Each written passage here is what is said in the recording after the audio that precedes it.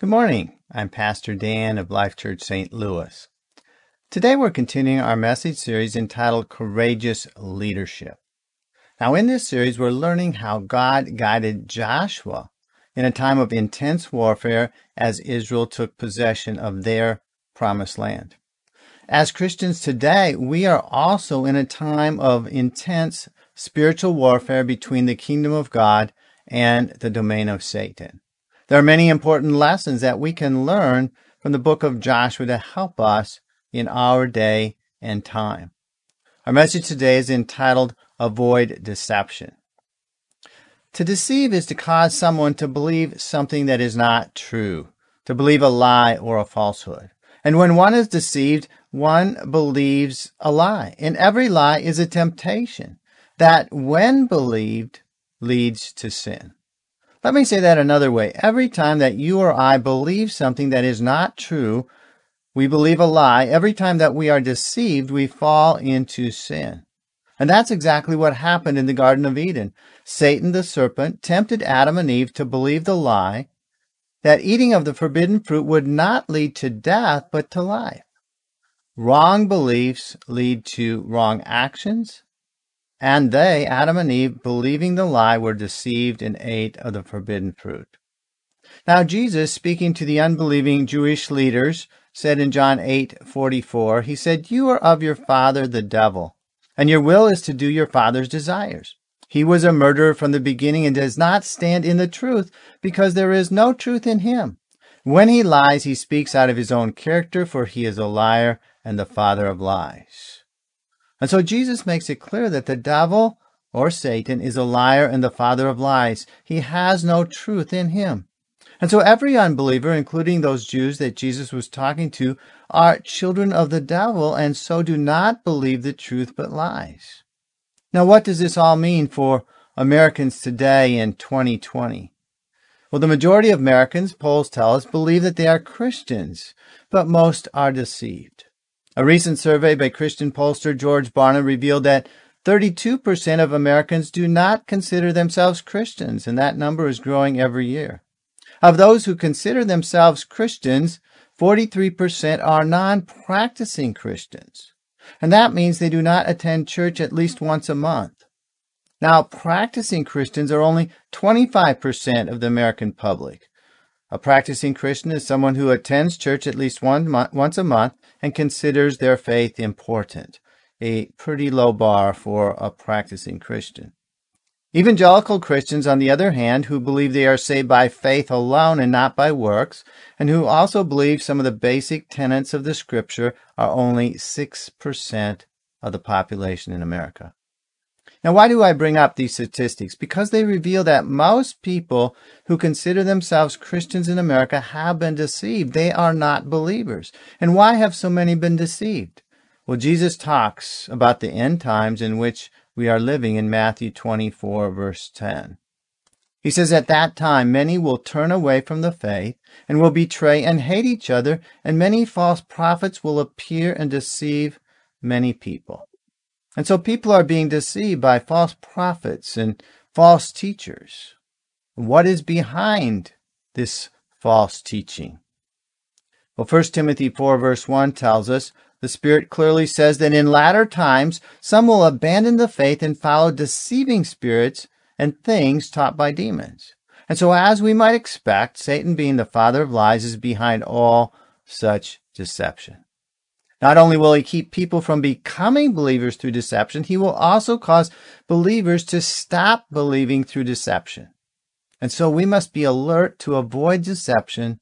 We must learn to better discern the difference between truth and falsehood.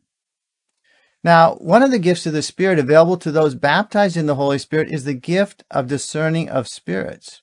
And this gift gives you the ability to discern whether someone is speaking by the Holy Spirit or by a deceiving demonic spirit. And we also build our ability to discern the truth through studying God's Word, prayer, and listening to sound biblical teaching. Now, the current of our society is moving toward more and more deception, more and more falsehood in every area of life. As believers and as a church, we must stand with, we must promote God's truth in every area of life because God speaks in every area of life. Now today we're going to look at a little-known story in the life of Joshua in order to learn how to avoid deception in our own lives. The first principle we want to learn is not to be blinded by deception. Our story begins in Joshua chapter 9. It says, "But when the inhabitants of Gibeon heard what Joshua had done to Jericho and to Ai, they on their own part acted with cunning and went and made ready provisions, took worn-out sacks for their donkeys and wineskin, worn out and torn and mended." Now Joshua had defeated the cities of Jericho and Ai as the children of Israel entered the promised land. The other nations of the area had heard of it, and they determined to join together to form an alliance to attack Israel. The people of Gibeon, on the other hand, decided to do something different to prevent themselves from being destroyed. Rather than a frontal attack on Israel, the Gibeonites made a plan to deceive Joshua and the Israelites. The Gibeonites knew that Joshua was only going to conquer nations within the land of Canaan. Those outside of Canaan, outside of the promised land, wouldn't be bothered if they did not attack Israel. And so the Gibeonites made a plan to deceive Joshua by appearing as though they were from a far distant country. All of their provisions were chosen to give the impression that they had come on a very long journey from a faraway country. Joshua 9 verse 6, "And they went to Joshua in the camp at Gilgal and said to him and to the men of Israel, 'We have come from a distant country, so now make a covenant with us.' But the men of Israel said to the Hivites, 'Perhaps you live among us, then how can we make a covenant with you?'" And so the Gibeonites, upon reaching Joshua and the nation of Israel camped at Gilgal, asked to make a covenant with them. Now this covenant would be a covenant of peace, where both sides would pledge to not attack one another. The men of Israel questioned the Gibeonites about where they came from, because they knew that the Lord had commanded the Israelites to not make any treaties with the people of the promised land. The command of the Lord was to destroy and to drive out the inhabitants of the land. Well, the deception of the Gibeonites continued in verse 12. They said, "Here is our bread. It was still warm when we took it from our houses as our food for the journey on the day we set out to come to you, but now, behold, it is dry and crumbly." And so not only were the Gibeonites' clothes appearing to be worn out from the long journey, even their food showed the evidence of coming from a distant land. Everything the Gibeonites were saying appeared to be backed up by what the Israelites saw with their eyes. And so the stage had been set for Joshua and the Israelites to be deceived. So who was behind the Gibeonite deception? Well, it was Satan himself. He was seeking to cause the Israelites to disobey the command of the Lord by allowing themselves to be deceived. In the same way, Satan seeks to deceive both unbelievers and believers today in many ways. How does Satan deceive people? Well, most of his deception is done through people who spread his lies. Never before in the history of our nation have so many lies and so much untruth been spread in so many ways. The lies of Satan are spread through schools and universities, through millions of websites on the internet, through news and entertainment, through celebrities, politicians, false pastors, and sometimes even through our friends and even relatives. Now, part of the fallen human nature is to assume that if enough people are saying something, it must be true. And as we believe small lies, the stage is set for believing bigger lies, and the downward spiral continues. We must be alert to the deception all around us and not be blinded by it. In order to do that, the second principle, we mustn't rely on human wisdom. Joshua 9 verse 14. So the men took some of their provisions, the Gibeonites' provisions, but did not ask counsel from the Lord. And Joshua made peace with them and made a covenant with them to let them live. and the leaders of the congregation swore to them. So in these verses we just read, we see why Joshua was deceived.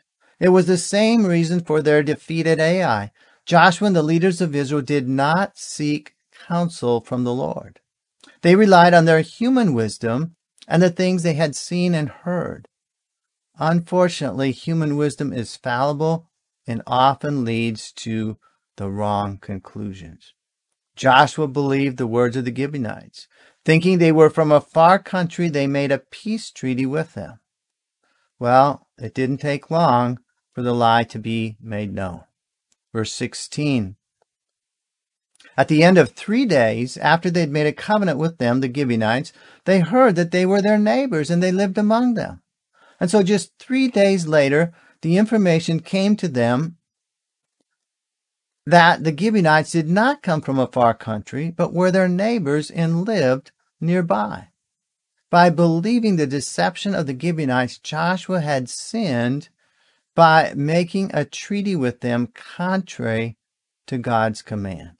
And so we see that the deception had occurred because Joshua had relied on human wisdom rather than seeking God's wisdom. Now, this was all part of Satan's plot to destroy Israel, which he ultimately was able to almost carry out. So now Joshua was in a dilemma. They had sinned by making a covenant, and yet God's law was that covenants that were made must be kept. What should they do? Well, verse 20 tells us, "This what they decided, this we will do to them. Let them live, lest wrath be upon us because of the oath that we swore to them." And the leaders said to them, "Let them live." So they became cutters of wood and drawers of water for all the congregation. And so the decision, a right decision, I believe, was made to keep their covenant with the Gibeonites. The alternative would have been to attack them, even though they had made a covenant to not attack. The Israelites reasoned that if they broke their covenant or treaty with the Gibeonites, God's wrath would come upon them.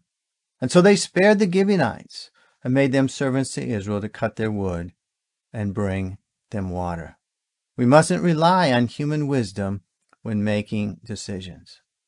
Now, all of us are deceived in different ways at different times, just as Joshua was. The best way to avoid deception is to rely on God's guidance, which we'll talk about in our next point.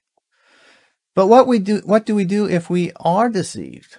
The problem with deception is that we may not even be aware that we've been deceived, especially if many people around us are deceived in the same way. So I would encourage you to be skeptical of the crowd. What everyone else is saying around you, the crowd is usually wrong in these days on many, many issues. Be very skeptical of new ideas that supposedly are better than what is called the old-fashioned ways that are written within the Bible. The Bible is not old-fashioned. It is God's truth for every age, every time, including ours. For example, more and more people who claim to be Christians feel no need to be part of a church family. This is in direct contradiction to what the Bible teaches. We saw 43% of people who claim to be Christians do not participate in church. More and more people who claim to be Christians feel it's wrong for believers to evangelize, to seek to help others to be saved, contrary to the command of Jesus Christ. And there are many other similar examples, both in the practice of our faith and the beliefs of our faith. God's word doesn't change, and so we mustn't rely on human wisdom. We must rely on God's guidance. Our story continues in Joshua chapter 10, verse 5. It says, "Then the 5 kings of the Amorites gathered their forces and went up with all their armies and encamped against Gibeon and made war against it. And the men of Gibeon sent to Joshua, saying, 'Do not relax your hand from your servants. Come up to us quickly and save us.' So all the armies in the neighboring areas allied together, and they chose to attack Gibeon because Gibeon had made a treaty with Israel. Now, what should Joshua do? If the Canaanites destroyed Gibeon, well, they would be annihilated as the Lord had commanded. And yet, Joshua had made a covenant with Gibeon, not only to be at peace with them, but to defend them. And covenants were not to be broken.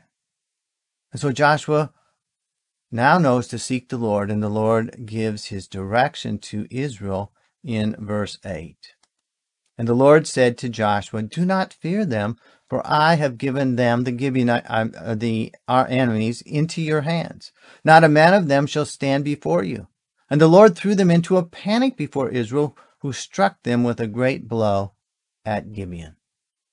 Now the army attacking Gibeon was an alliance of many cities. It was far greater than anything that Joshua had ever encountered. And so the Lord tells Joshua, "Don't fear," because he was tempted to be afraid. How many times have we seen God telling Joshua to not be afraid? The Lord was going to defeat this enemy alliance, and as Israel attacked them, the Lord fought for Israel. He threw them into a panic. And as we read through the chapter, we see the Lord even rain down large hailstones that killed many of the enemy. And finally, the Lord caused a miraculous change in the sun and the moon.